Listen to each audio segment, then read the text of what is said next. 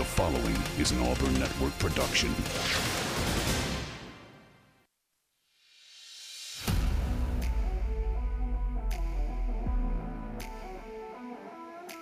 You are on the line.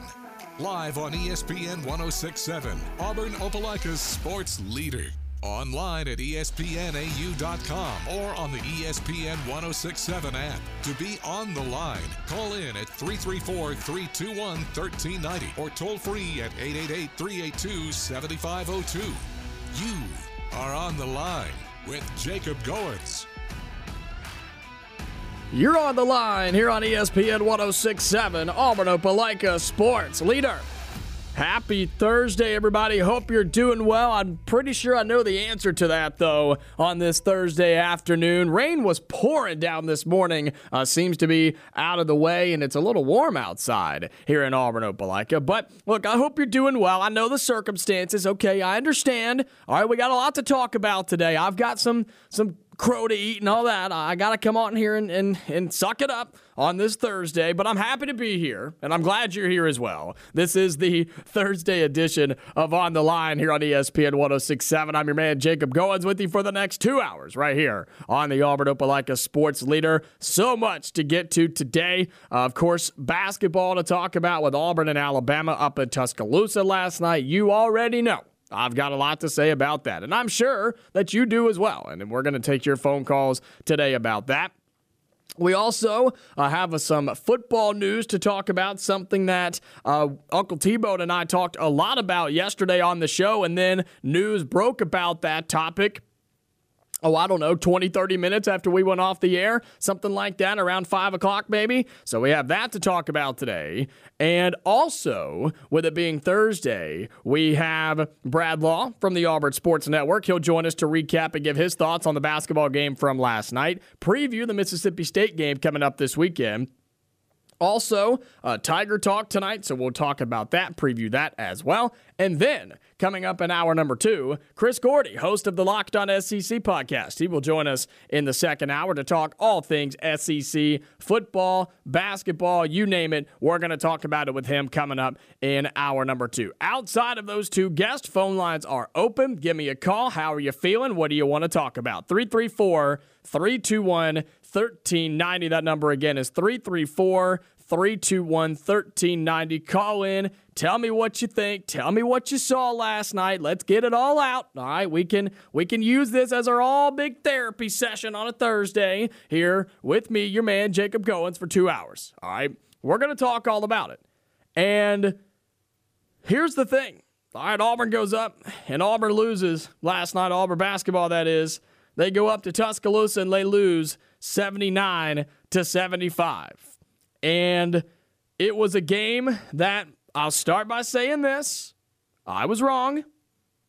For the first time in maybe ever on the JG guarantee. Don't give up on me, though. All right, don't give up on me. Don't bail on it. I don't whip that out very often. And I did it a little hesitantly, but I did it because I did think Auburn was going to win. They just didn't do it. But they could have. Some would argue that they should have. But they did not. So I apologize. I was wrong. And Auburn went up and just did not play good basketball at all. I mean, it just did not play good at all. They did not play good enough to win last night. Can we all agree with that? For 40 minutes, they did not play well enough and deserve to win that game. There were stretches that they did, sure. Right? They played well enough at times to win that game. But for 40 minutes, they were not the better team. Alabama was. And that's why Alabama won. But man, there's so many problems here. And I literally have a list that I want to run through today. Are you with me here? And jump in anytime you want to. 334-321-1390. I have made a list that contains over 15 things that I need to get to about this game last night. And it all started from the opening tip. How embarrassing for a school like Alabama, and a program like Alabama basketball in an arena like Coleman Coliseum, where we poke fun at it a lot for being an airplane hangar, for being old, for never being full, right? We talk and joke about that a lot.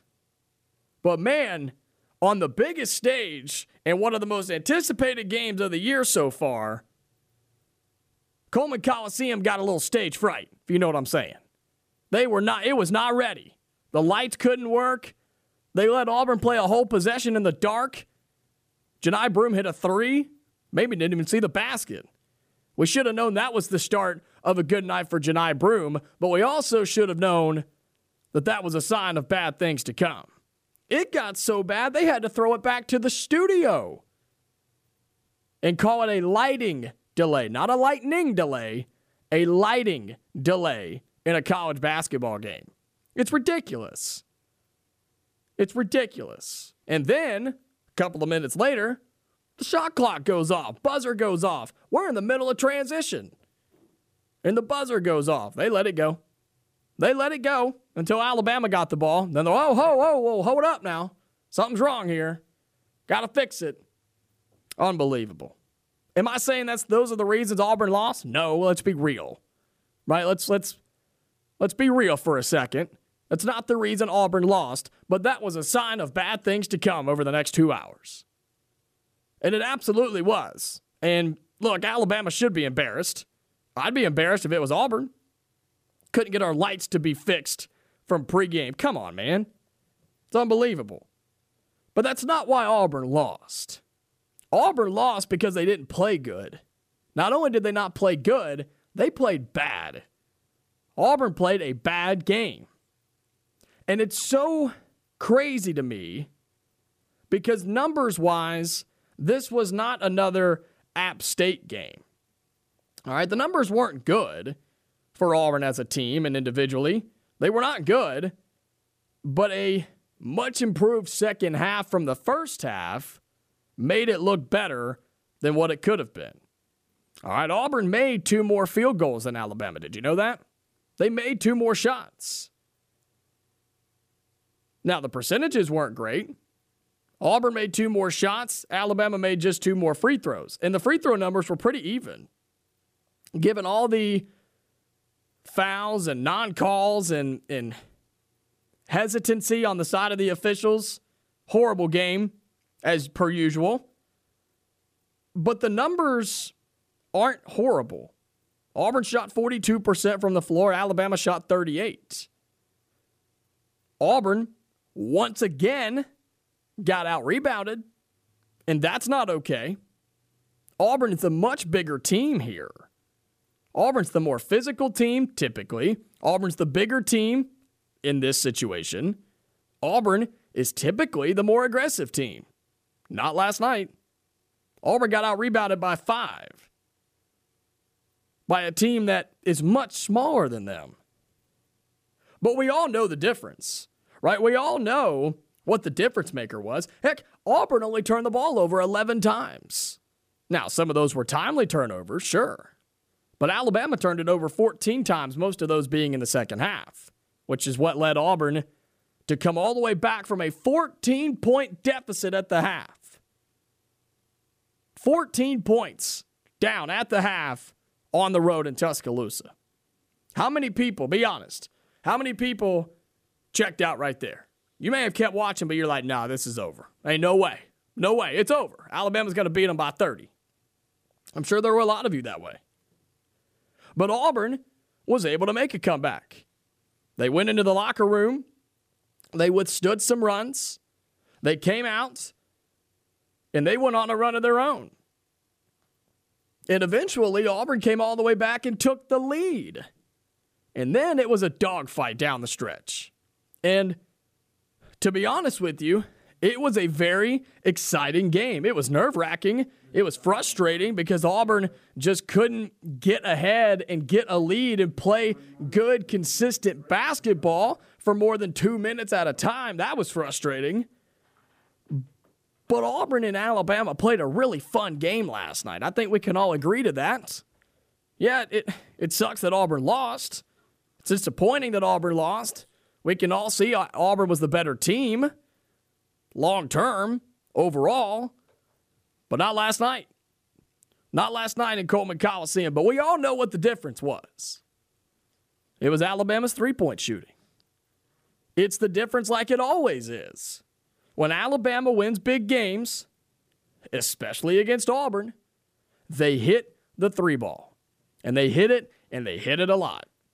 Alabama was 11 for 30 last night, 36%, almost 37% from three. Auburn was 5 of 25 for 20%. There's your difference maker. And after all of that, Auburn still only lost by 4. 334-321-1390. Let's get to the phone line. Shane, you're on the line, man. How are you? Hey, man. So, when they hit three threes in a row, that's when I checked out. And it's I don't know, it's probably different for some, for certain fans, but so I grew up in Auburn, and Auburn is not just a team for me. It like literally physically hurts me, in the gut when Auburn loses games like this, especially to Alabama. And I hate their coach. I hate their team. I hate everything about them. That's just, I grew up here, and that's just how it is. But it physically hurts me. I cannot watch us get beat. So when I see it happening, I can't. I just can't. Mm-hmm. Physically, I can't watch it. So I checked out, and I checked the score here and there, and I knew the writing was on the wall as soon as those there was like three in a row, and I was like, yep, nope, can't do this. And, we started off well and ended well. It was just, like you were saying, if we could have just stopped 2 of those 3-pointers. Yeah. I know. And the problem was so many of them were wide open too, right? Especially in that first half. I think Auburn did a better job in the second half, but so many of them in the first half were just wide open guys. And look, Alabama's too good of a shooting team. They always have been under Nate Oates. If you leave an open shooter, it's like the NBA, they're going to knock it down. Yeah, I was a little disappointed in that you and I know that we don't play. We're not stacked teams. They this is what they do. The team, all the coaches and everything. So I don't understand how they were not prepared for that. And when you knew it was coming, you just watch any Alabama game, and that's their MO. So I was a little disappointed in that. We weren't as prepared to defend the three as we looked. We just didn't look like the team that we've looked like the past. I don't know how many games we've been. The whole rest of the season. Yeah. You're absolutely right. The first half. So the first half, we didn't look like it at all. Right. And it was hard to watch, and I couldn't watch the rest of it. So, that's when I checked out. Yep, I understand, man. Thanks for the call, Shane. 334-321-1390. And a couple of things there that he was saying. Yeah, that first half was just so uncharacteristic of this Auburn team. We've seen this team, I'll say this. We've seen this program go and play halves in games like that before, right? Well, that's not the first time we've seen Auburn go and get shaken in their boots on the road somewhere. But this Auburn team has been a little bit different. Right now, road games haven't been overly kind. App State was not a good performance. The Arkansas game was, but that one was over before it started. And Arkansas is not all that great.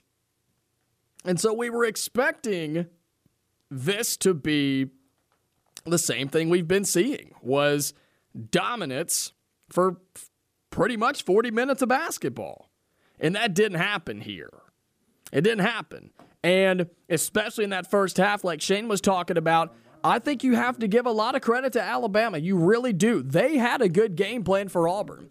Their defense was good. Their offensive game plan was good. Auburn was flustered in that first half. Flustered. They were lost like a puppy in the road. Had no idea what to do, where to go, how to act, or how to get out of the way. They couldn't do it. And that was bad. And I haven't seen Auburn play like that since App State. And I think Alabama deserves a ton of credit for that in that first half. And then you look at the spreads and you look at the first half, second half. Auburn won the second half by 10. They won by 10 points. So if you don't go down by 14, you win that game. If you play any significant stretch of the first half like you did the second half, you win the game. Which tells me that Auburn's still the better team. Auburn's going to be okay. But I'm with you, Shane. The fact that Auburn's game plan sucked going into the beginning of this thing, knowing that Alabama has one thing they can do well. One, they shoot threes. That's all they got. And the fact that you couldn't do anything about that really, really upsets me. 334-321-1390. We've got all kinds of phone calls. We're going to get to those when we come back here on the Thursday edition of On the Line. Don't go anywhere. You are on the line on ESPN 1067, online at espnau.com, or on the ESPN 1067 app. Lots more phone calls to get to here on the Thursday edition of On the Line, 334-321-1390. And my color commentator for Lee Scott, Christian, you're on the line, man. What's up, brother? Just saying, what's up, man? How are you? I'm good, man. I'm good. What you got thoughts on Auburn basketball from last night? I do, but not necessarily what was on the court. I just wanted to see if ESPN had hit you up yet, or if you had any insight on if you were going to be announcing with them for the entire first half like Milroe was, or if they're getting Coach Freeze on there or something, because it was not an ESPN broadcast. It was an Alabama home broadcast, and I have a little lady that you met for the first time here not too long ago, and this is completely unbiased with her because she doesn't necessarily pay any attention to basketball. But after the game was over, we were talking about Jay Will and his broadcast, and she was shocked, I would say, to find out that he was not the Alabama color commentator for that game. Wow. So that's what an outsider, kind of a non-sports POV looked like on Jay Williams being. She thought he was an Alabama color guy, huh? Yeah, she thought that he was kind of with Milroe because she saw how everything went down in the first little bit, and right. Then, she was sitting there watching the game, and because just about every single foul that was called that went against Auburn, there was some sort of explanation why. Even the ones that were, I get it, it's a textbook foul, but I don't like it. And the other guy was like, okay, well, that doesn't necessarily matter. And they got to the point where, she was sitting there and said a couple things afterwards that I don't know are appropriate for radio with inappropriate things, but saying that he was very much favoring the Crimson Tide. Last night. So I just wanted to see if you were going to be announcing with them when they come here in 2 weeks. Yeah, I mean, I haven't got that phone call, but I'm definitely down to be an Auburn homer color guy if need be. I mean, I'm good for that. And yeah, are they going to bring one of Auburn's players are they going to go get Keontae Scott or Eugene Asante and put him on the broadcast for the first 10 or 15 minutes? I'm good with that. I think Auburn fans would enjoy that. Yeah, I mean, I think it would be a whole lot of fun for Auburn fans. But that being said, the ESPN would get all sorts of backlash if they did something like that. Of course, for a quote little brother program. Yeah, that's right. Well, yeah, it was really weird. And look, I'm good with bringing guys like Milroe on a broadcast, but I mean, he was there for 15, 20 minutes, and then when it comes to Jay Williams, I like him. He's been on national ESPN radio, and he does a lot of NBA and analysis and stuff. But just a little, I don't know. Just I don't know why Jimmy Dykes got pulled off of that team with Carl Ravitch, because man, those two guys are phenomenal. They are. I mean, there's a Lee Scott guy that I hear a lot of the voice for a majority of the game, and I think he does a pretty dang good job too. So yeah, I think that crew does a good job. To him tonight. Yeah. Well, for those of you again just tuning in or catching the back end of this, Christian is he's my color commentator for Lee Scott. We will be on the air tonight. We'll be over on Tiger Country 104.5 for Lee Scott basketball on the road at Glenwood. Final regular season games will be on the air at 5:15. So be sure people go and check it out. And Christian, I'll see you in a little bit, brother. Yes, man. Sounds good, man. I appreciate it. Yep, appreciate it, Christian. 334-321-1390. We'll continue rolling on as John in Auburn. You're on the line, man. How are you? I tell you what, the Lee Scott Network just keeps rolling on. Hey, had a couple comments. Yeah. Had a couple comments about last night's game. What's your thought on? Okay. Number one, I think I'm going to take a different take than you. I think this is several times that Auburn has lost its composure in big games. This year? Kind of the moment got too big for them. Happened against Baylor, happened against App State. Now it happens on the road in the SEC. What I will say is in the same type of environment, the mistake has not been repeated yet this year. Okay. But just a thought. And I don't think you're I don't think you're wrong on that, John. I really don't. I mean, the end of the first half really got away from us in a hurry. Yes, very much so. Very, very much so.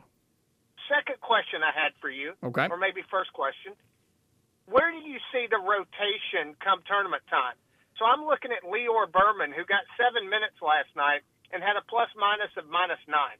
Yeah, that's one of the many things that's one of the many things on my list, John. And we'll go ahead and address it right here. Look, I like Leor Berman. I think he's done really good things at Auburn. He's been here for a long time. I respect Bruce Pearl and that coaching staff and their decisions in games, before games, after games, whatever.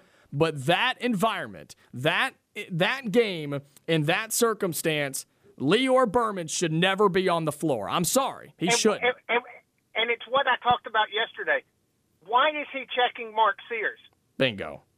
Makes no sense to me. Give Alabama credit. They did their job. When Leor Berman came in, they began running plays to make sure that Leor Berman got switched onto Mark Sears. And then, guess what? He gave up 5 straight points. That's a layup and a three-pointer in his mouth. Guess what, John? Auburn lost by 4.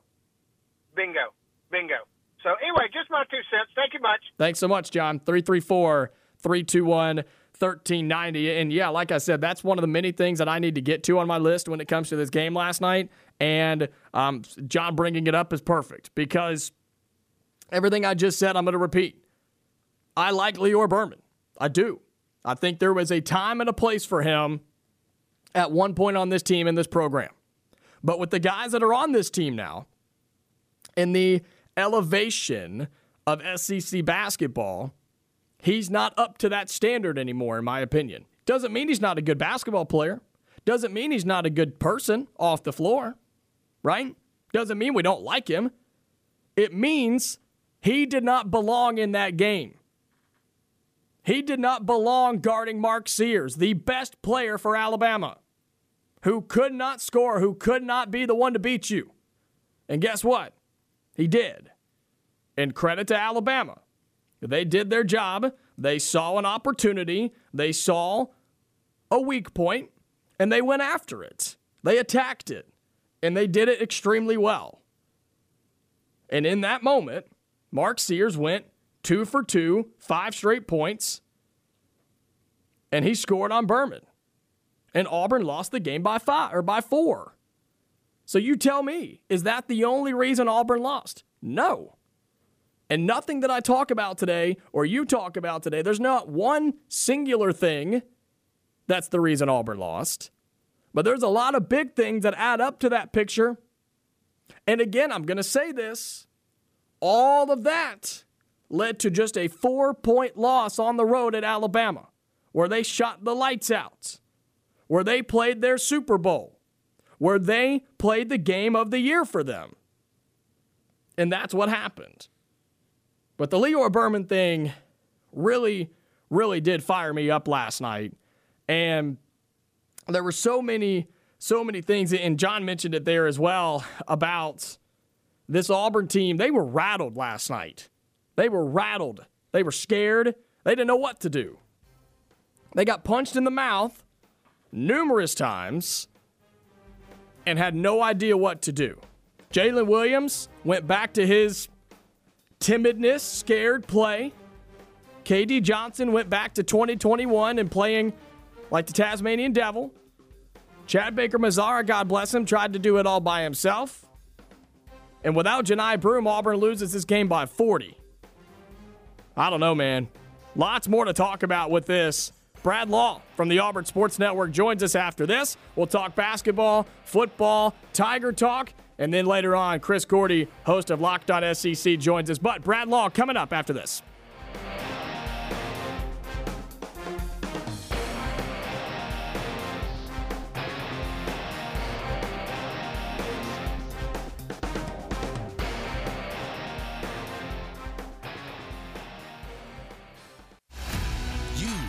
On the Line with Jacob Goins on ESPN 106.7, Auburn Opelika's sports leader. 30 minutes into hour number 1 here on the Thursday edition of On the Line on ESPN 106.7. I'm Jacob Goins, and we're joined by Brad Law from the Auburn Sports Network, who's with us every Thursday at 2:30. And Brad, I appreciate your time, and today may not be the happiest of conversations. It's been a pretty heated 30 minutes so far of the show, man. Really? What's been getting people going today? People are fired up that there's a limited amount of baseball tickets left for the season for Auburn coming up. Okay. Well, yeah. I mean, listen, it's going to be rocking over there. Yes, it is. Yes, it is. Here, one of the best environments around, even with, we may not get as many people over there in that building, but we're just as fired up and as passionate as some of these places that'll hold 9 and 10. So there's no doubt. Looking forward to it. Yeah, there's no doubt about that. Well, of course, we've been talking about what happened up in Tuscaloosa last night.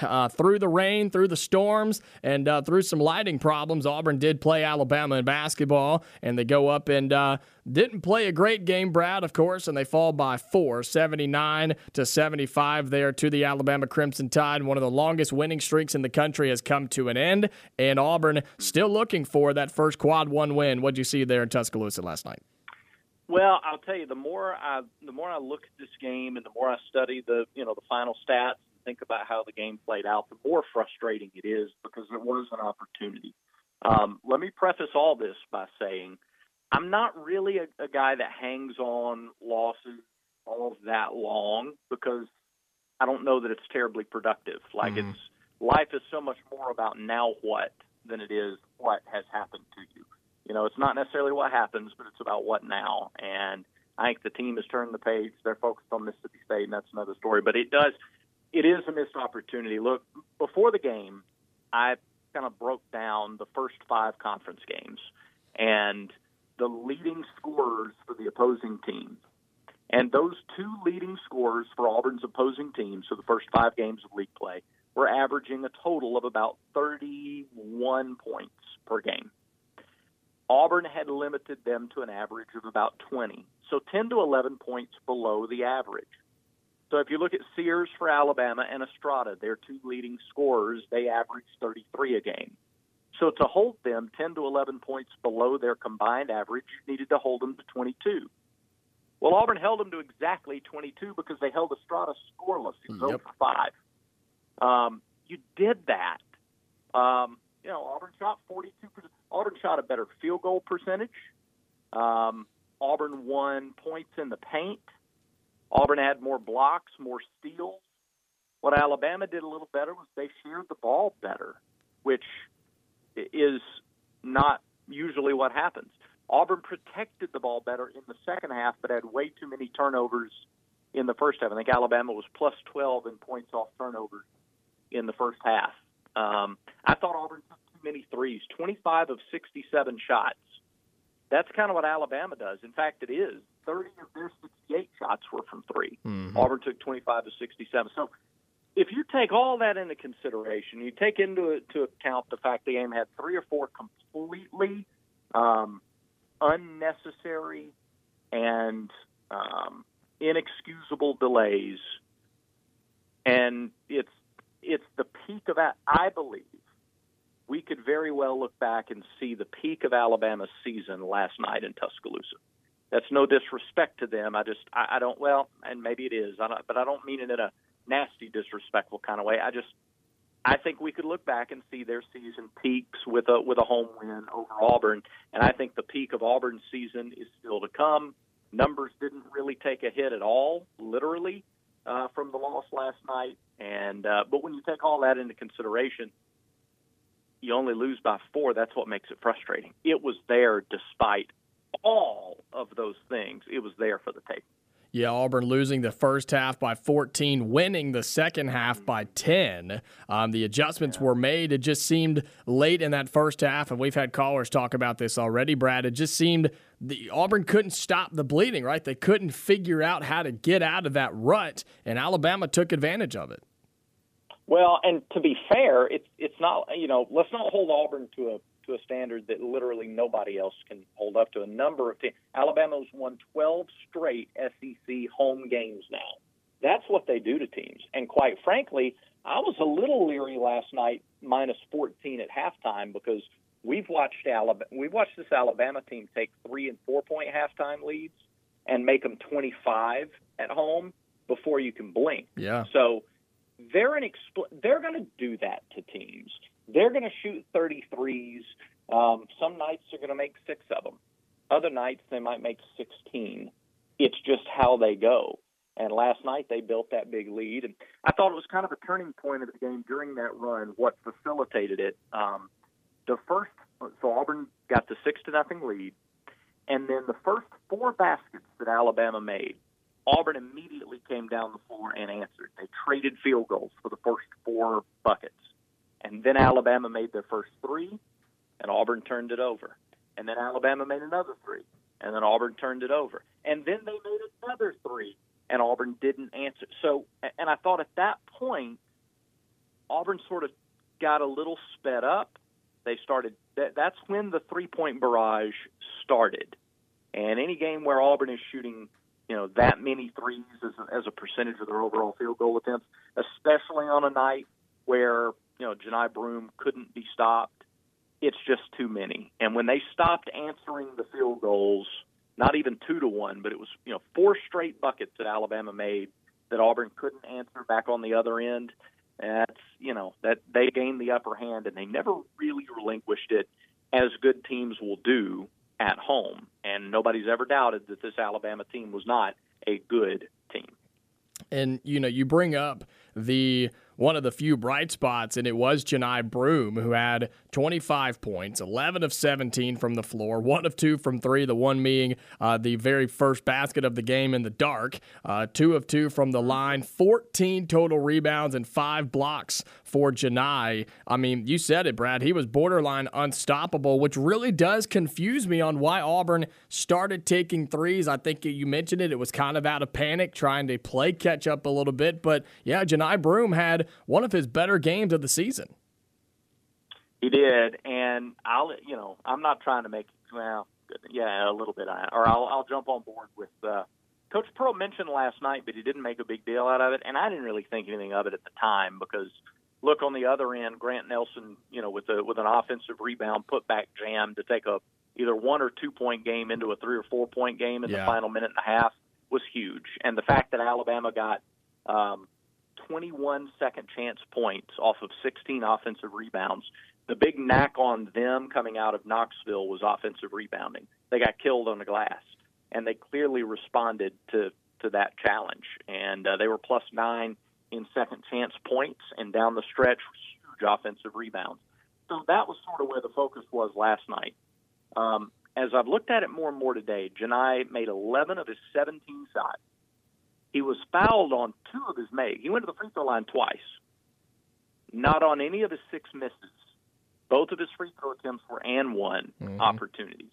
Now, he fouled 5 times himself. He fouled out of the game for the second straight year in Tuscaloosa. So, a guy who draws that much attention from the opposition after the start that he got off to, and was, I don't know, those 17, he may have had 2 or 3 triple tries. So he didn't get fouled more than a couple times on like 14 or 15 low post takes. But he fouled little sketchy, 5 times Brad, little himself on the other sketchy. end.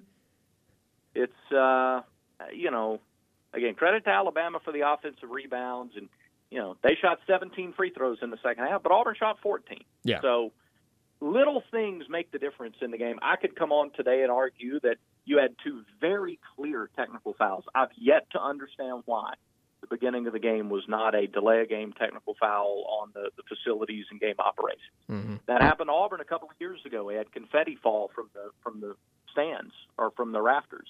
and were assessed a delay of game technical foul because of that. No idea why that wasn't done last night. No idea how you missed Janai clearly getting stomped, stepped on. I have no idea how you missed those things. But at the end of the day, can't let it beat you twice. You got to look to Mississippi State and regroup and get the job done Saturday and maintain your momentum. Because, again, aside from, and I don't want to undervalue the importance of beating your rival on the road, it would have been a terrific win for this team. But you literally lost no spots in any of these computer rankings. So you didn't lose anything aside from the game itself. So you can't let them beat you twice. You got to go take advantage of the opportunity at State and keep the momentum that you have in your regular season. Brad Law from the Auburn Sports Network joining us here on ESPN 106.7. Joins me every Thursday at 2:30 talking Auburn basketball as we do look ahead to this weekend, Brad. Auburn coming off the loss to Alabama, 2 straight road games, another tough one on Saturday afternoon in the Hump over in Stark, Vegas. They'll be taking on the Mississippi State Bulldogs. 2:30 start. Pregame will begin at 2 o'clock over on Wings 94.3 and wingsfm.com. I know you guys just wrapped up the Alabama broadcast and the study, but I know you guys work ahead. We all do that in this business. So what can you tell us about this Mississippi State team as Auburn gets ready to travel to Starkville? It's Tolu-Smith. State fell by 9 last night at Florida, so they've traveled back home. Auburn has, because they've been on the road, they actually will go. Mississippi State has to travel further from their last game than Auburn does to get to the game in Starkville Saturday. So I don't think that makes a difference at all, really. But, they fell behind Florida. They tried to come back toward the end, couldn't do it. It really goes as Tolu-Smith goes.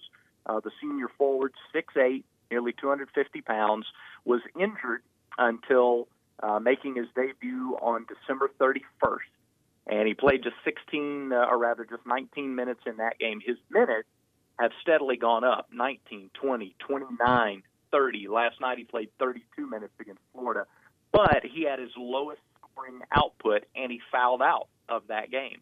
So another opportunity for the bigs, for Janai, for Jalen, for Dylan, Chad Baker-Mazara even, to play physical, not back down from Tolu-Smith, maybe get him in foul trouble, maybe get him out of rhythm, because he had his worst game last night since coming back from his injury and rejoining the lineup. It's a team under Chris Jans that is built first on defense, so you're going to have to be patient offensively and take care of the ball. Both these teams like to turn the opponents over. We saw that was a problem for Auburn on the road in the first half last night. Got to protect the ball better, especially in the first half against Mississippi State. Yeah, and you bring up Tolu-Smith, and I was going to ask, it will be by committee, I don't doubt that, but what rotation of guys do you put on him defensively for Auburn if Brad Law joins the coaching staff with Bruce Pearl? What rotation of guys do you put on Tolu-Smith defensively to slow him down? Because I don't think you can stop him. Yeah, I promise if I'm on the coaching staff, our NCAA tournament streak is probably over if we ever get to that point. I think it's a rotation of guys, and you just kind of wear him down as the game goes on. I think it's Janai sometimes. I think it's Jalen sometimes. Auburn does a good job of switching defensively, and the guards have quick hands. I mean, you wouldn't want Aiden on him for an entire possession or anything like that. But quick hands, strip and rip from your guards, and then just constant physicality, defense without fouling, as Sonny Smith likes to say, from Janai, Jalen, and Dylan. Those three specific or particular that trio. I think they're the ones that you use to try to wear down Smith. And, by the way, they have other really good players, too. Hubbard is a guard who is scoring tremendously. He had 26 for them last night, took 25 shots. Mississippi State took 75 as a team. Hubbard took 25 of them. So a volume shooter. He took 25. Smith took 12. Nobody else had double-digit shot attempts for Mississippi State. So focus of the guards will be Josh Hubbard. Focus of the bigs is Tolu-Smith. Auburn taking on Mississippi State Saturday, 2:30. Again, here locally, Auburn Opelika. You can catch the radio broadcast with the Auburn Sports Network guys.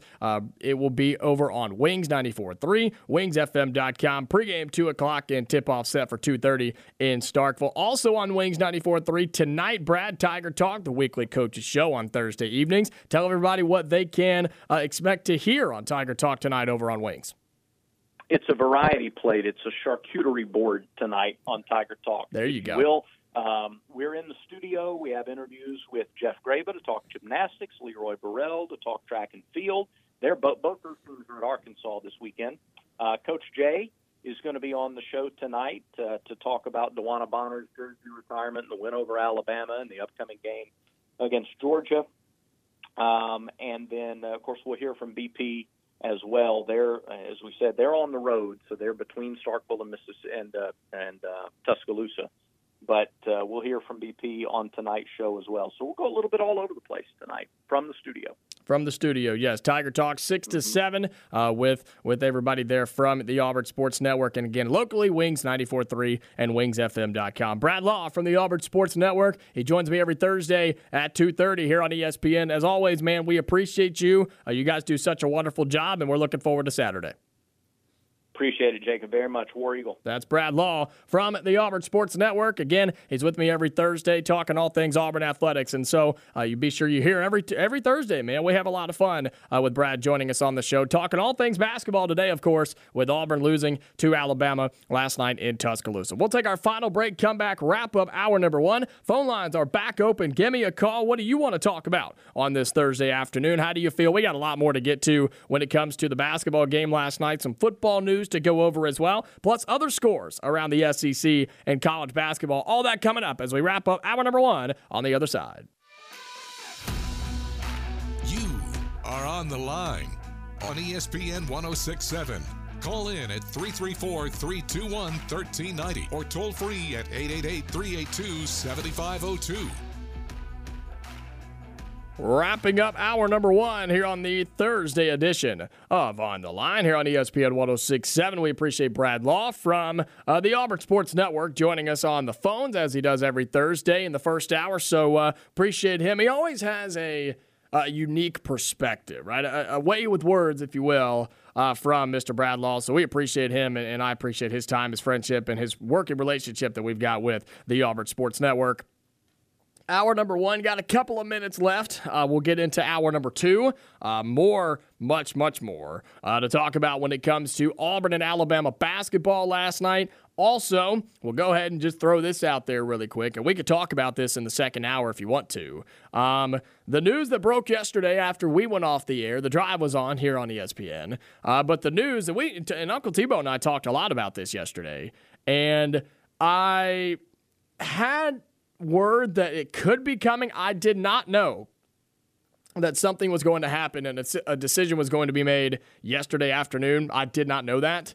With Ryan Williams, who recommitted to Alabama to go and play for new head coach Kalen DeBoer and the Crimson Tide. He obviously has not signed yet, but he has committed to play for them and the signing period, his signing day on his birthday coming up in just a couple of weeks. And so Auburn, I think, is still, they're still going to push, right? They're still going to make their efforts for it and for Ryan Williams to try to complete the Freeze 5. But, given what Alabama did, what Kalen DeBoer did since he got there, I guarantee, I know this, that they made Ryan Williams a priority. They made him one that they understood that, look, Alabama had to keep him. And I know he decommitted, which is why I said he recommitted, right?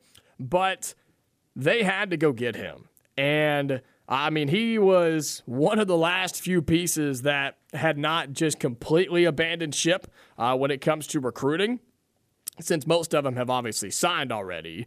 But I think they just understood, we have to get Ryan Williams. We cannot afford for him not to be on this football team and in this football program next year. And look, in today's world, there was some more on top of that. It wasn't just the fancy words that Kalen DeBoer used. All right, it wasn't just the nice little trip that he had to Tuscaloosa. That's not that's not all of it. All right, we all know what we're talking about here, and he got paid. All right, I mean he got paid, and that's not in a negative connotative way. That's not in a bad way. That's not me dissing them or any means, because every school's paying guys. It's called NIL, right? We know what it is, but I think they probably found a little bit more extra cash, and money talks, right? That phrase has been around for a long time. And I'm not saying that's the sole reason, because I don't think that is, but it probably helps, right? And so, look, here's the thing. We said this yesterday and we'll continue to say it. The narrative yesterday was, if Auburn doesn't get him, it's fine. We still have the greatest receiver room signed ever in the history of Auburn football. That's still true. And would we love to have Ryan Williams? Absolutely. Absolutely. But best of luck to him. If he does end up signing with Alabama, best of luck. We'll see him in the Iron Bowl. We've got our guys. We've got our dudes who want to be here, who want to be at Auburn, and want to compete for this school in this program. Let's rally around that. Let's support that and get ready for the fall. 334-321-1390. That's the number. Give me a call. Lots more Auburn talk, basketball, football, you name it. All that coming up in hour number 2.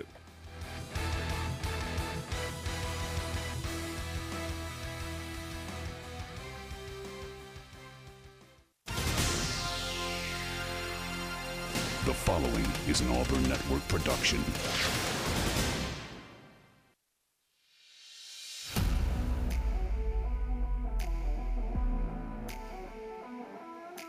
You are on the line. Live on ESPN 1067, Auburn Opelika's sports leader. Online at espnau.com or on the ESPN 1067 app. To be on the line, call in at 334-321-1390 or toll free at 888-382-7502. You are on the line with Jacob Goins. You're on the line here on ESPN 1067, Auburn Opelika sports leader. Happy Thursday, everybody. Hope you're doing well on this Thursday, January 25th, 2024. It is a cloudy, dreary day, which is pretty appropriate for how most people are feeling today in this town after what happened last night in Tuscaloosa. Hour number 2 is underway. We're going to talk a lot more about what happened between Auburn and Alabama on the hardwood last night up in Coleman Coliseum. We've talked a lot about it today. We will continue to talk about it. It is a very hot topic around here. And so that was a lot of hour number 1. We also talked with Brad Law from the Auburn Sports Network. He joined us on the phone lines as he does each and every Thursday. So we got to talk to him a lot of basketball, his thoughts on the Bama game last night, also his little preview of the Mississippi State game coming up on Saturday, and also Tiger Talk tonight. So that was really good as well. So if you missed any of it from hour number 1, you know the drill, right? You can go and find the podcast, espnau.com, or just go and search On the Line wherever you get your podcast. Hour number 2, got some phone calls we're going to get to. Also at 3:30, Chris Gordy, fan favorite, host of the Locked On SEC podcast, will join us. We'll get his thoughts on the game last night, other games around the SEC, some other SEC conference news. There was an arrest made today in the NFL from a former LSU player we got to get to, and I'm sure Chris is going to have some thoughts on that too. So that'll be exciting. We'll talk to him coming up in about 30 minutes. But until then, phone lines are open. You can give me a call, 334-321-1390. That's where we begin hour number 2. And Terry, you're on the line. Hey, Jacob. Hey, Terry. A point that nobody's made and that needs to be made. Okay. I'm going to make it. 3 straight times now, Nate Oates has completely outcoached Bruce Pearl. Now, last year, I think he had the better team on top of being the better coach. But last night, I think he coached circles around him. I really do. I think he was better prepared, and he had the team more ready to play. Well, I'll say this, Terry. That was something that's something on my big old list that I have not gotten to. Correct me if I'm wrong here. I believe Bruce Pearl is now 3-6 against Nate Oates. Well, I don't know the record exactly, so I'll take your word for it. But I'd be a hard time believing that's inaccurate. And I don't think your statement's wrong. And it goes back to what I talked about earlier about the first half. And I think I was talking with Shane, a caller that was in earlier, talking about how Alabama came in with a game plan and Auburn came in unprepared for what Alabama does best, which is shooting the three ball. And Terry, that's not the first time that's happened. And so you're spot on. Well, and another thing that really bothered me, too, Alabama appeared to be the more physical team than Auburn. And if I was Auburn last night, I would have Mark Sears, who's clearly their best player, no doubt about it. He would have to spend some time in the hot tub today because I would have made him so sore. And all those times he drove to the lane with nobody uncontestedly. Yeah. You got to be physical with a guy like that. That's the only way you get him off his game. If you do nothing else, you put it in his head that this is going to happen if you come in here. Yeah, and that was what we were expecting and hoping to see from guys like Denver Jones and Trey Donaldson. Maybe not so much Aiden Holloway, but I think Denver Jones, Trey Donaldson, Katie Johnson, that was their job last night. And you're right, they did not do a good job. And he was not scared, worried, threatened at all, was Mark Sears, and he took advantage of it. And third point, how many wide open shots did Auburn just flat out miss? Yeah, you're absolutely right about that. I mean, look, Auburn, we were talking with Brad. They shot a lot of threes, more than this team is supposed to shoot. They were playing catch up, maybe playing a little worried and playing a little tight and tense, trying to get caught back up in this game. But yeah, they did. I mean, just shot after shot. Most of them threes. They just couldn't hit. And I mean, look. The game of basketball has not changed since it was invented, Terry. You got to make shots to win, and Auburn still made more shots than Alabama did. Yeah. Appreciate it, Jacob. Have a good day. Thanks so much, Terry. 334-321-1390 as we've got my co-host on Monday, Wednesday, Friday, Uncle T-Bone on the phone lines on a Thursday. What's up, man? Did I smoke you out on a Thursday? I'm here for my crow, Jacob. I already ate mine, brother. You're up, man. Let me tell you what, I'm not going to let people get on here and talk bad about JG guarantees, and you're not going to get on here and call my man a loser today because he thought that this Auburn team should have gone into Tuscaloosa and handled business because they should have. There it is. And it's embarrassing today. And let me tell you, my guarantee to you, listener, from now on is no more Mr. Nice Guy from Uncle T-Bone, okay? Uh-oh. No more Mr. Boastful, overconfident, all is well, we're going to win them all, we're going to cover. No. You're going to get nothing but negative Nancy and bitterment jobbing fan from now on from Uncle T-Bone. I'm tired of it. We're terrible. Well, look, man, you and I were watching the game together last night, and look, it was just we were just frustrated, man. And I think that's where most Auburn fans sit right now, right? It's just like, man, believe it or not, this was a winnable game. No, they should have won that game last night. They're the better team long term. I heard yesterday someone say on another show that they're looking for Alabama to grow up. I thought Auburn had grown up and had grown past these type moments and had all that out of its system. It's one thing to not be on your A game, but to roll up into Tuscaloosa with your D game in the first half, it's unexcusable. And this team obviously still has a lot of growing up to do. That includes Jalen Williams, who completely disappeared for the first half. That includes the coaches who continue to roll out Leor Berman, who has no business being on the court, let alone guarding the number one scorer in the SEC. There you go. I'm with you, man. I'm absolutely with you. It's gut check time for that Bruce Pearl program right now, as far as I'm concerned. I know that sounds ridiculous. We're 15-3, Uncle T-Bone. We're going to the tournament. Well, let me tell you what, Jacob. If they play like that and roll up into that NCAA tournament, they'll be lucky to be better than 2 in barbecue. Man, 2 in barbecue. Again in the second round. Again. And that's a shame. Yeah, I'm with you, man. I'm with you. This is a much better basketball team than we saw last night. Terribly disappointed in it. And I don't want to hear about the frantic comeback and how great. Well, whatever. Should have never even been in that position. Let them know, Make man. the free throws, man. They're free. Free. Free. That spells free in my book. all I got, brother. I'll see you tomorrow. Y'all lay off Jacob. He's a good man.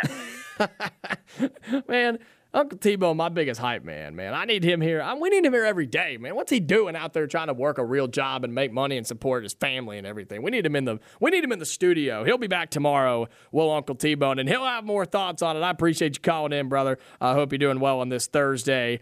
He's fired up. And look, I think so many Auburn fans feel that way right there, right? So many of you are just disappointed, frustrated. This was not a Auburn played great, Auburn was in it till the end, and Bama hit a 3 at the buzzer to win, right? That would be a disappointing loss where it's like, dang, we were there, probably should have won, but you know what? We got beat on a crazy buzzer beat or something like that. This was a game where Auburn was the much better team. Auburn was not favored. They were the underdog, and we couldn't believe it. Why? And look, Las Vegas did it again. Las Vegas did it again. I say it all the time. Those buildings out there are pretty nice, and they're nice for a reason. Bama was favored by 3.5. Guess what? They won by 4. That's as close as it gets, right?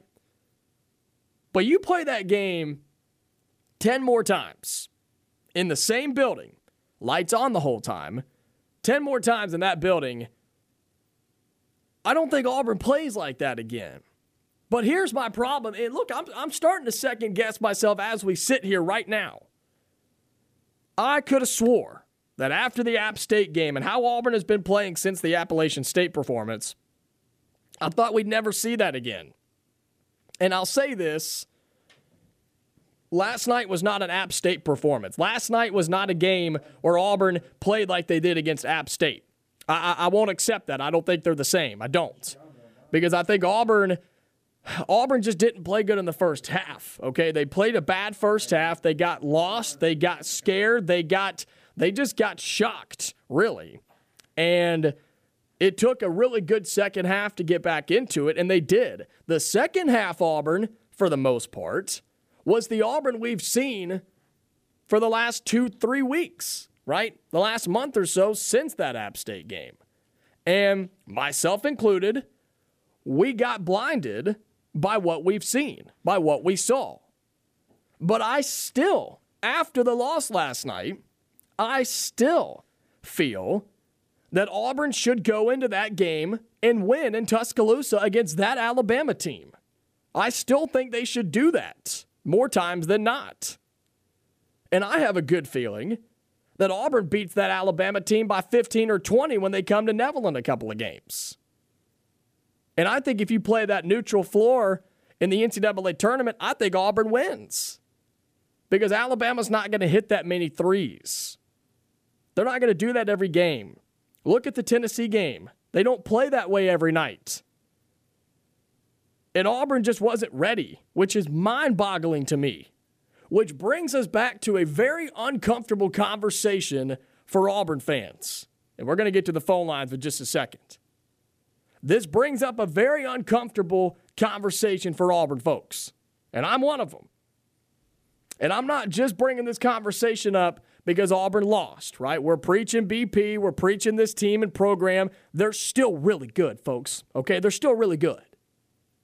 But it's games like that where Auburn comes in, clearly the better team, clearly more talented.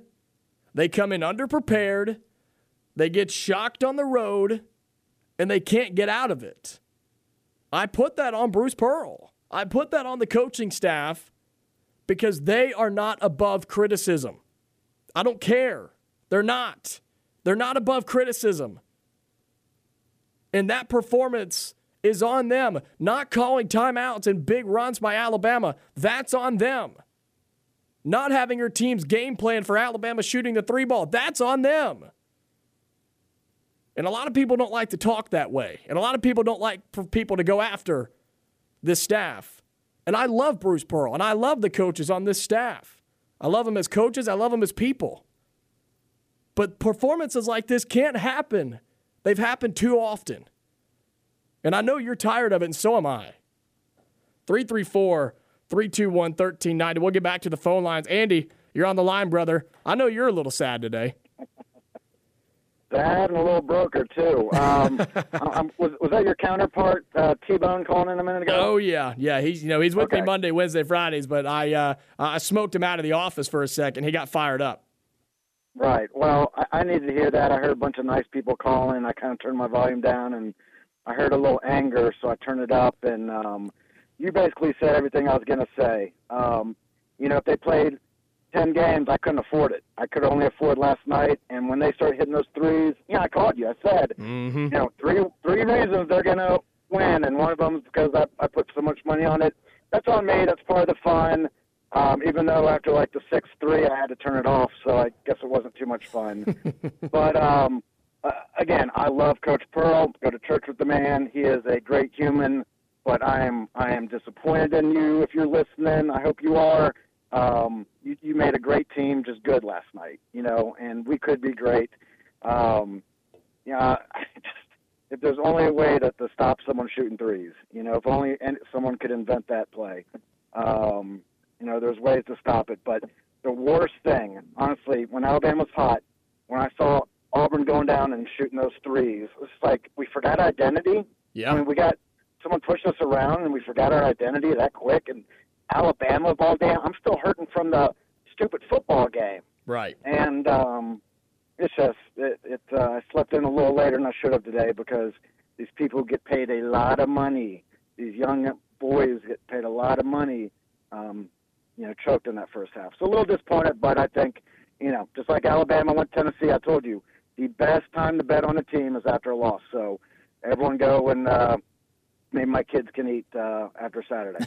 All right, man. Warriors. Appreciate the call, Andy. 334-321-1390. Yeah, I think there's some dirt and rocks out on Opelika Road you could eat if you needed to get you through to payday tomorrow if you lost a little bit on Auburn last night. But, he brought it up right there. And that's, again, I have a whole list of things, and I've touched on a lot of them today. You, the callers, have hit on a bunch of them today as well. Just things that I wanted to talk about from that game last night. And that was a big one that Andy just brought up there. Auburn forgot who they were last night. Auburn just completely ditched their identity. That's a great word for it, Andy. Their identity. The thing that has made them so good up to this point. Right? They get inside, they score in the paint, they're physical, they force turnovers, they're really, really good defensively, they play lockdown defense, and they just bully people. And they let their depth take control, and they wear the other team out. All of those things that Auburn has done all season long to get them to what was an undefeated start in SEC play, to be a top 8 team in the country, to be top 5 in every ranking, net, Kim Pom, wherever you want to look. They completely ditched that last night when they got knocked down. And again, I said this in hour one. I'm going to say it again right here. Alabama deserves a ton of credit. They did a lot of that. They forced Auburn to be extremely uncomfortable. Auburn shot, I'm going to pull it back up here. Auburn shot from behind the three-point line 25 times. That's not this Auburn team. They can knock them down at times, right? Janai hit one to start. We've seen him. He's good for one a game to shoot 2 or 3. Aiden Holloway, he's not been shooting well, folks. He's just not. He is not shooting the ball well right now. KD Johnson can hit some here and there. CBM can hit some here and there. Denver can hit some here and there. But Auburn's identity is not behind the three-point line and getting a shootout with another three-point shooting team. But yet, in times of struggle, in times of worry, that's what they went back to. And I don't fully understand that. I get it. Like, I get why you would think that way, but it doesn't make sense because that's not who this team is. And not only did they do that, you had KD Johnson going back to 2021 KD, dribbling between the legs, running in through the lane, taking out 3 people with him, jacking up threes. Between the legs, step back, all that mess. Chad Baker trying to do it by himself, I understand, but that's not it, man. And Auburn, when they gave it to Janai, he scored. Aiden struggled. Denver disappeared. Jalen Williams went back to playing scared. I mean, it was a bad night. And I think Alabama deserves a lot more credit than they're getting for their game plan. And give Nate Oates who, again, Terry brought this up earlier. I think he outcoached Bruce last night. I think he did. And for me, man, I just don't see how that can happen. We'll get to our first break in hour number 2. Mark, you're going to be first up when we come back. Last segment for calls because Chris Gordy's coming up later on in the show, host of the Locked On SEC podcast. He'll join us coming up in just a bit, but Mark, you'll be first up when we come back on the Thursday edition of On the Line. You are on the line on ESPN 106.7, online at ESPNAU.com, or on the ESPN 106.7 app.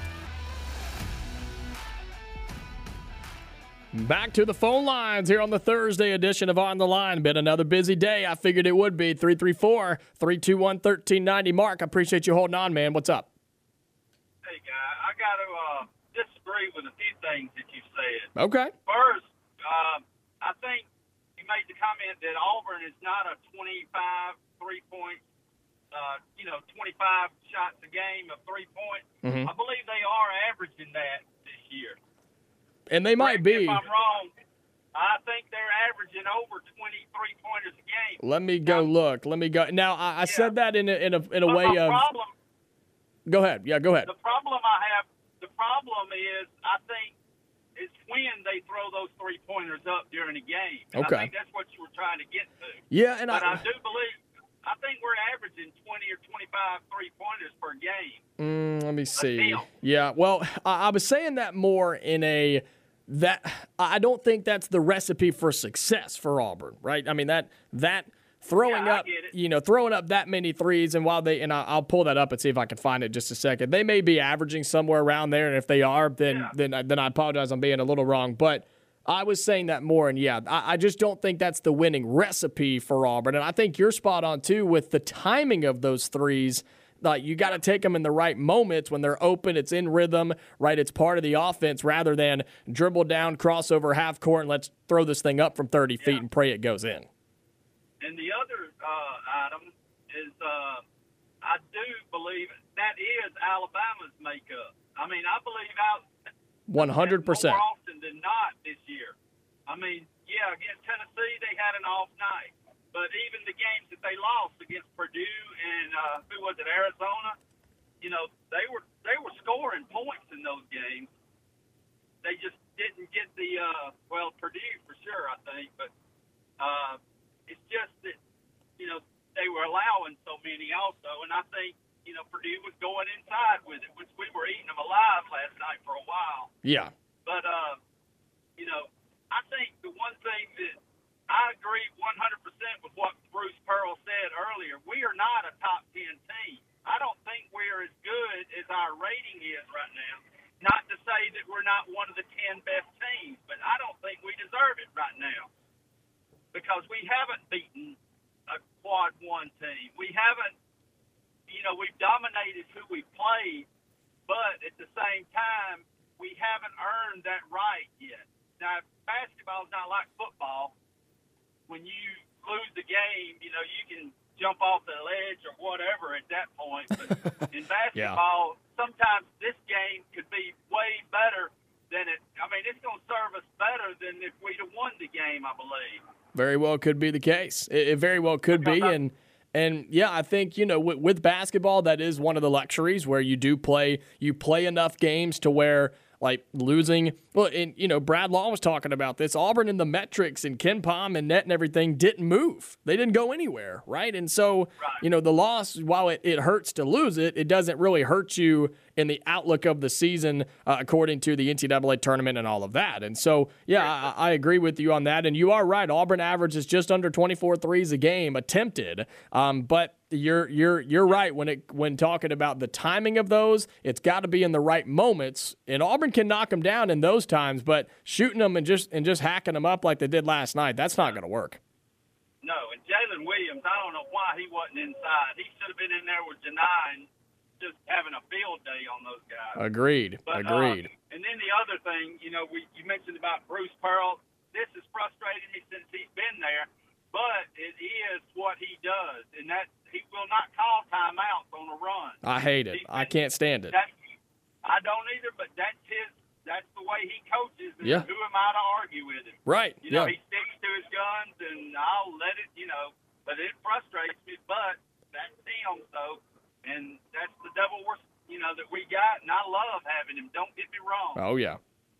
I remember the guy that I'm not even going to mention his name. It's like a Harson to Terry, but, you don't want to speak his name. He'll show back up. You know who I'm talking about from Kentucky, right? Oh, yeah. But anyways, have a great afternoon. Enjoy the show. Thanks so much, Mark. I appreciate you calling in. Final caller here before we get to a break. And Chris Gordy, host of Locked On SEC. Look, Mark is right about a couple of things. Auburn does. They average just under 24 3-point attempts per game. And again, I was saying that in an aspect of Auburn can't go in shooting just a ton of threes and that try to be their MO, go-to, and get out of a hole, because that's not what helped them get out of the hole last night.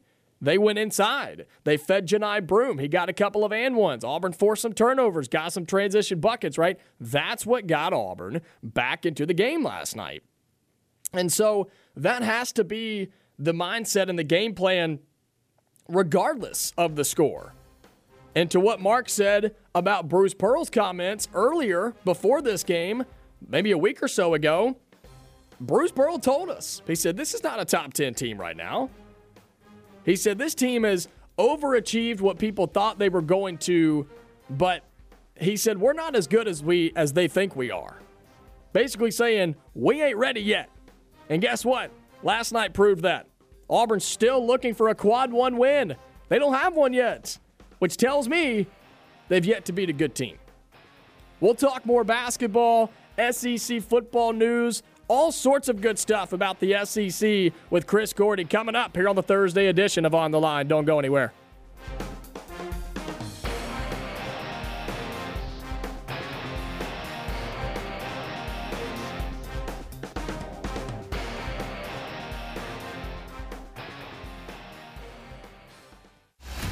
You are On the Line with Jacob Goins on ESPN 106.7, Auburn Opelika's sports leader.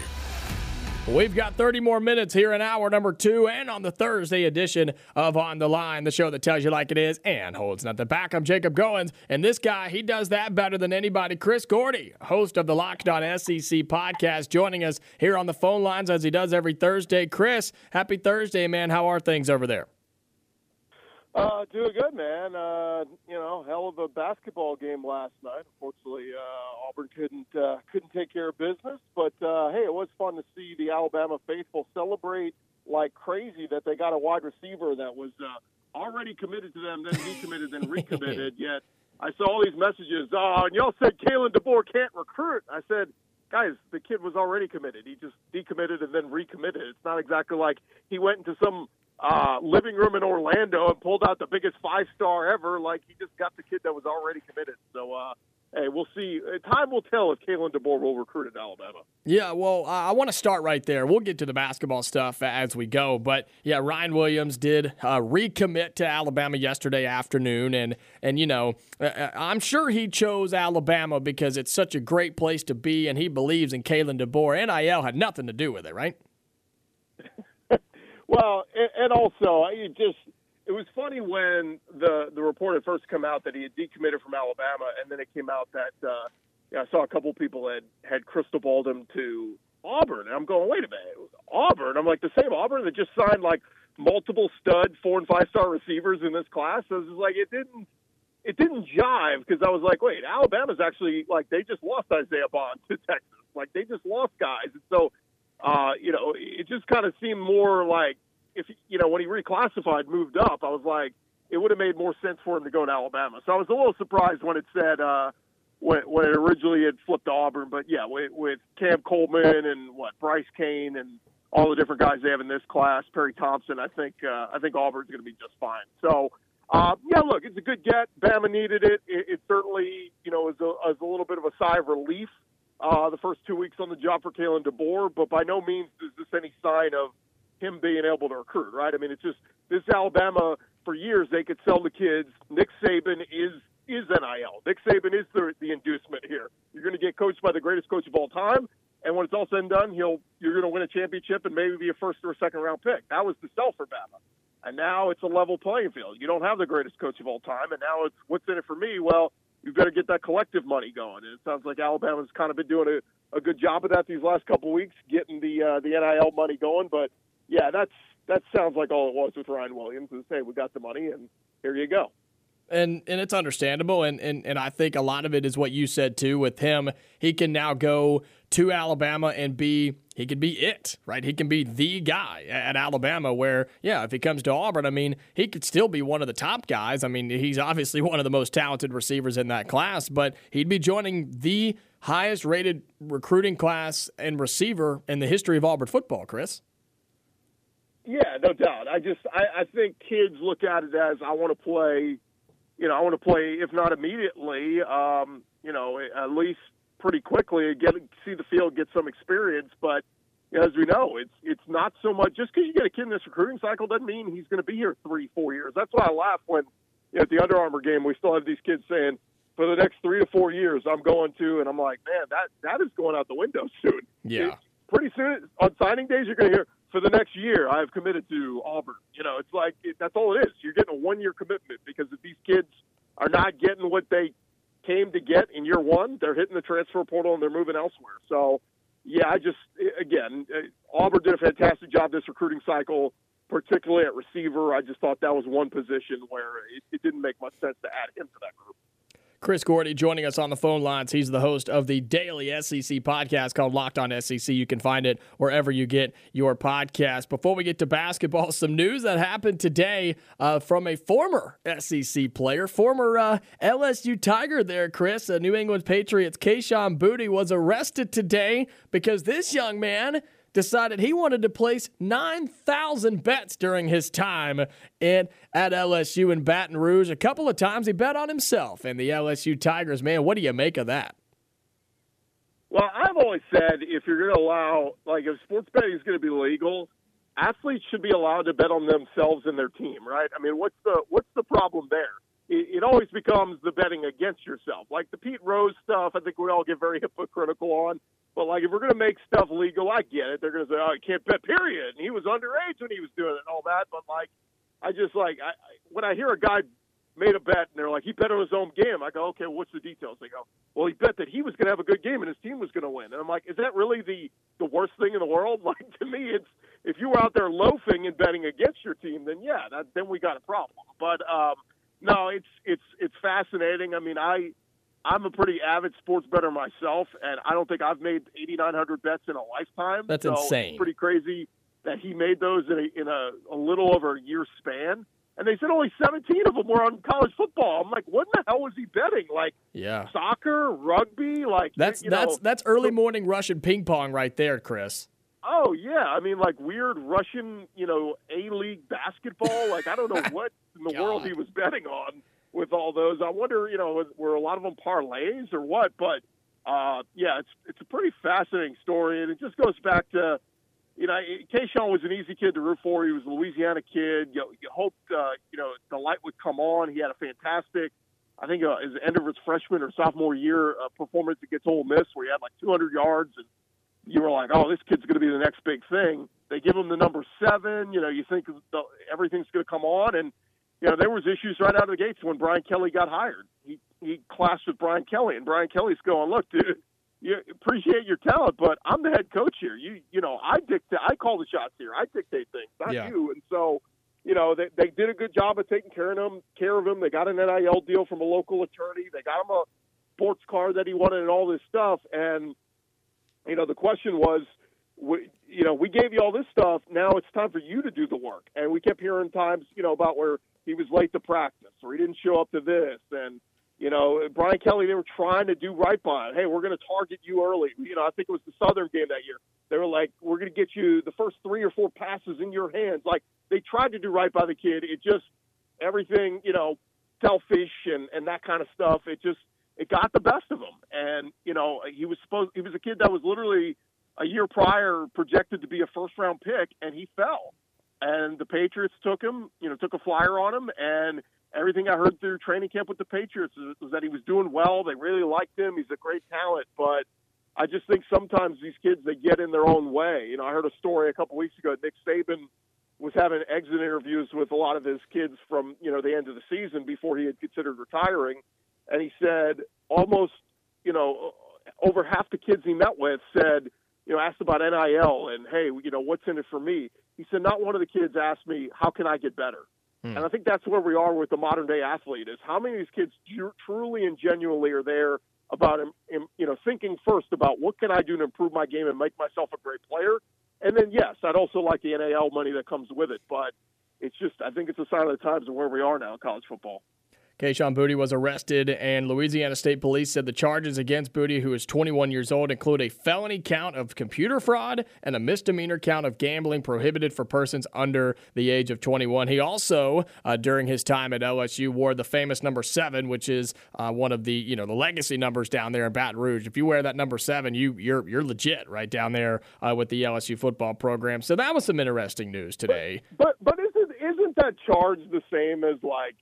And I did this back in the day. Use a fake ID to get in a casino and you bet. Like I don't know. I don't think that's the craziest thing. Yeah, he wasn't old enough to bet, so of course he made up a fake account and lied about his age. How else can you make? You can't make the bets if you're not doing that. Did you see his username though, Chris? Did you see what his username was on the betting website? No, I think it was like Kayshon Boutte 01. Like I saw something on X. Now I don't know if that's true. But I saw something where his username was his first name, last name, and 01. Like, nothing discreet at all. You know, maybe that's the genuine psych out. He's like, if I use my own name, they'll never suspect it's actually me. It's somebody trying to steal my identity. He's going to play the victim here. Yeah, I just think we get enamored sometimes when things like this happen to an athlete, and we go, oh, how despicable. And it's like, take a step back and go, like, you never used a fake ID to get into a bar or like, right, you know, a casino or something. I get it. Like it's against the law, but like at the end of the day, did what he did hurt anybody? Like, come on. Yeah, no, I'm with you. It's wild news. I mean, I think the biggest wild part of that is the 8,900 bets. That's just fascinating to me that he was able to pull that off. And, I mean, shoot, credit to him. That's impressive. But we'll see what happens there. And then just some news from a former player around the SEC. It could have been worse. He could have been like Brandon Miller and provide a murder weapon. You know, I think that's a little bit worse. Hey-o. Okay. Yeah, I would say that's a tad bit worse. But, hey, you know, that's a story for a different time. That's old Alabama, Chris. That's old Nate Oates and old Alabama. Oh my goodness! And there was a little bit of a murder last night on the boards for Alabama. They played very well. I mean, kudos to Auburn for making it a game in the second half. I thought at halftime I was all but ready to write Auburn's obituary, but they battled back. Took the lead, 1 point lead with 9 minutes to go, and kept doing what they needed to do, but. Just couldn't get the shots to fall that they needed in the final minutes. And kudos to Alabama, man. I mean, they kept, felt like offensive boards. Like every time they got a miss, they would get the rebound and get a putback or get a foul or something. But really entertaining game, despite the lights going out early in the game. But no, that was a hell of a basketball game, and the whole mantra of the Iron Bowl of basketball, I thought it lived up to the hype, and we'll see what it looks like when Bama's got to go to Auburn in the coming weeks. Yeah, well, I guess you kind of gave your thoughts there, but I guess where do these teams go from here? And then we'll get your thoughts on some other SEC teams and games going on yesterday, throughout this week, and coming up this weekend. But where do these two teams go, right? Auburn's still looking for a quad one win. Alabama maybe just got their best win of the year. Yeah, I just thought it was more about, playing in a hostile environment with that venue.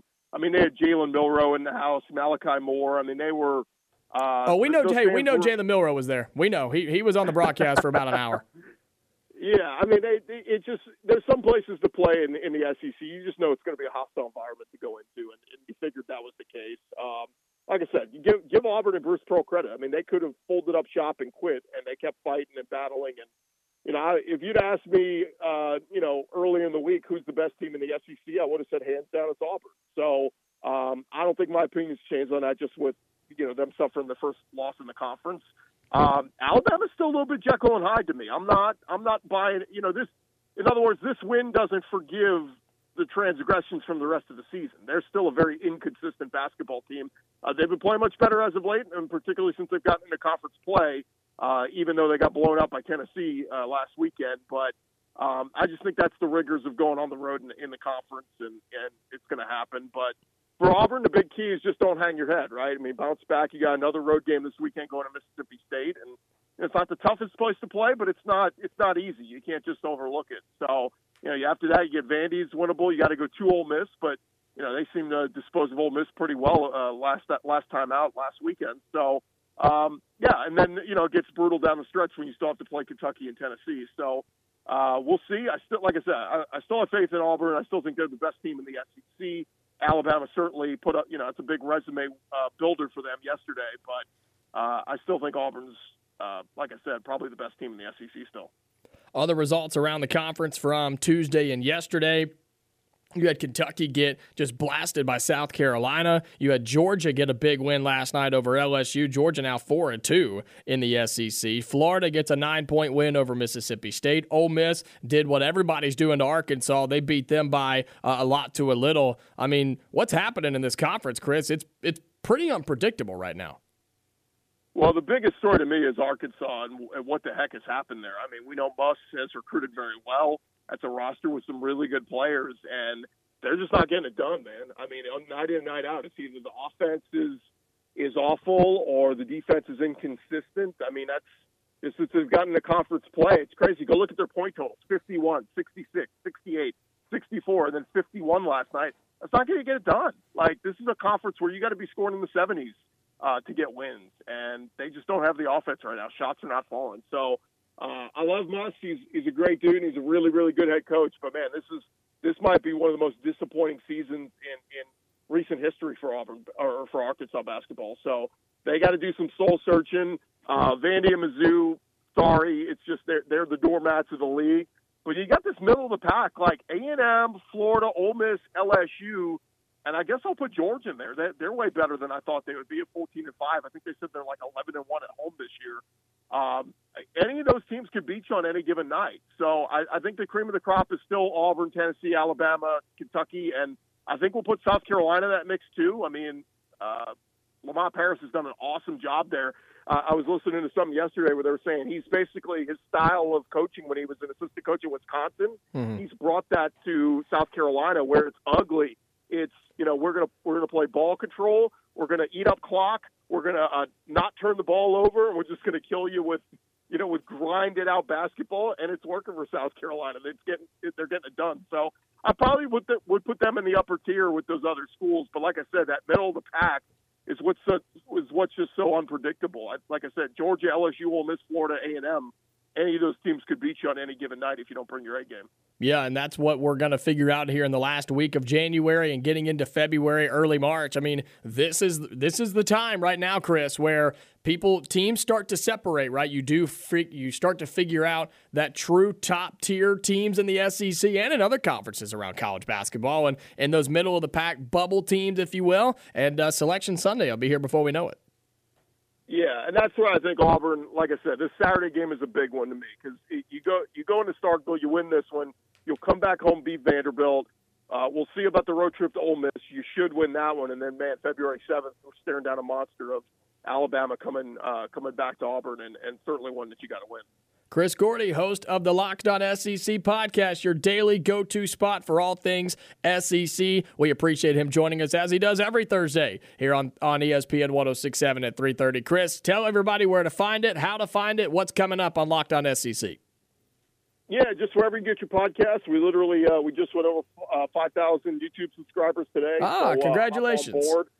Thanks, man. Yeah, we've been killing it on the audio side for a couple of years now, but we just started doing the video about 2 years ago and kind of building it from scratch, and it's really taken off. I mean, so many people have jumped aboard. So check us out tomorrow. We'll have our buddy Stephen Willis on, kind of previewing what Ole Miss is doing in the portal. Not killing it on the recruiting trail, but killing it through the transfer portal. So we'll dissect that tomorrow as we kind of look ahead to spring ball. That'll be here right around the corner. Awesome, man. Hey, you do a fantastic job. We appreciate you jumping on the show, and we'll talk to you again next Thursday. And, hey, college baseball, it'll be starting up a couple weeks from now, too. Oh, yeah, and I've heard the SEC is going to be pretty good in that this year, so keep an eye out. Yeah, they typically are all right in baseball. Appreciate the time, Chris. Thanks so much. We'll talk to you next Thursday. All right, thanks, man. That's Chris Gordy, host of the Locked On SEC podcast. Go check it out. Man, he does just a wonderful job and such a good friend. And yeah, congratulations to him, man. 5,000 subscribers on YouTube. That's no joke, folks. That's a top-tier Locked On podcast, part of that Locked On Podcast Network. So go check him out, Chris Gordy and Locked On SEC. We'll come back, wrap it up, our final segment here on the Thursday edition of On the Line. Are on the line on ESPN 106.7. Call in at 334-321-1390 or toll free at 888-382-7502. Winding down here on the Thursday edition of On the Line. Been a great show today, huh? Been a lot of fun here in the studio. I mean, we've gotten fired up. Don't you worry. We have gotten fired up on this show today. I have, listeners have, callers have. We even had Uncle T-Bone call in today. He's normally not with us on Thursdays, but he had a few things to say today as well. So tons of phone calls. Great guest. We had Brad Law from the Auburn Sports Network who joined us in the first hour. Just got done talking with Chris Gordy, host of the Locked On SEC podcast. So outside of those two guests, man, tons of calls. We've talked Auburn basketball. We talked the Ryan Williams news. We even talked about the Kayshon Boutte news, getting arrested for gambling on his own games at LSU. So that's interesting. So lots of more to discuss on the show tomorrow. But if you missed any of the show today, you know where to find it, ESPNAU.com, or just search On the Line wherever you get your podcast. Do want to shout it out again tonight over on Tiger Country 104.5 and tigercountry.net on the Lee Scott Sports Network. I'll be live with my color commentator Christian Griffin. We'll be live for Lee Scott Academy basketball in Glenwood. It's the Warriors and the Gators, the two big rivals over there for the Warriors, and we'll be on the road at Glenwood. Regular season finale tonight. We got some seedings on the line for girls and boys, so excited for that. Region tournament will begin next week. It's like the area tournament, so we'll have that starting next week. And really crazy that high school basketball coming down the stretch, because I got the baseball schedule the other day. That starts in February, folks. Starts for high school and college. So that'll be here before we know it, too. So if you're looking for something to listen to tonight, you can tune in over on Tiger Country 104.5 for some Lee Scott basketball. Hear me and Christian calling some basketball. We always have a lot of fun. Also, over on Wings 94.3 and wingsfm.com. You can find Tiger Talk will be over there tonight. They'll be in studio, is what Brad said. So not at Baumhauer's. They'll be in studio for Tiger Talk, 6 o'clock to 7 o'clock on Wings 94.3 and wingsfm.com. Coming up on the show tomorrow, Free for All Friday with Uncle T-Bone back in the house. You know how that is. We'll talk all things Auburn. Basketball, football, talk about the games coming up this weekend, talk the NFL playoff games coming up this weekend too. Cannot forget about those and a whole lot more. And the phone lines will be open the whole show. Free for All Friday tomorrow on the Friday edition of On the Line right here on ESPN 106.7. I appreciate you being here. Thank you so much. Go check out the podcast. Tune in to Lee Scott basketball tonight. And we'll be back tomorrow, 2 to 4, right here on ESPN 106.7. Until then, stay safe. I'll talk to you later.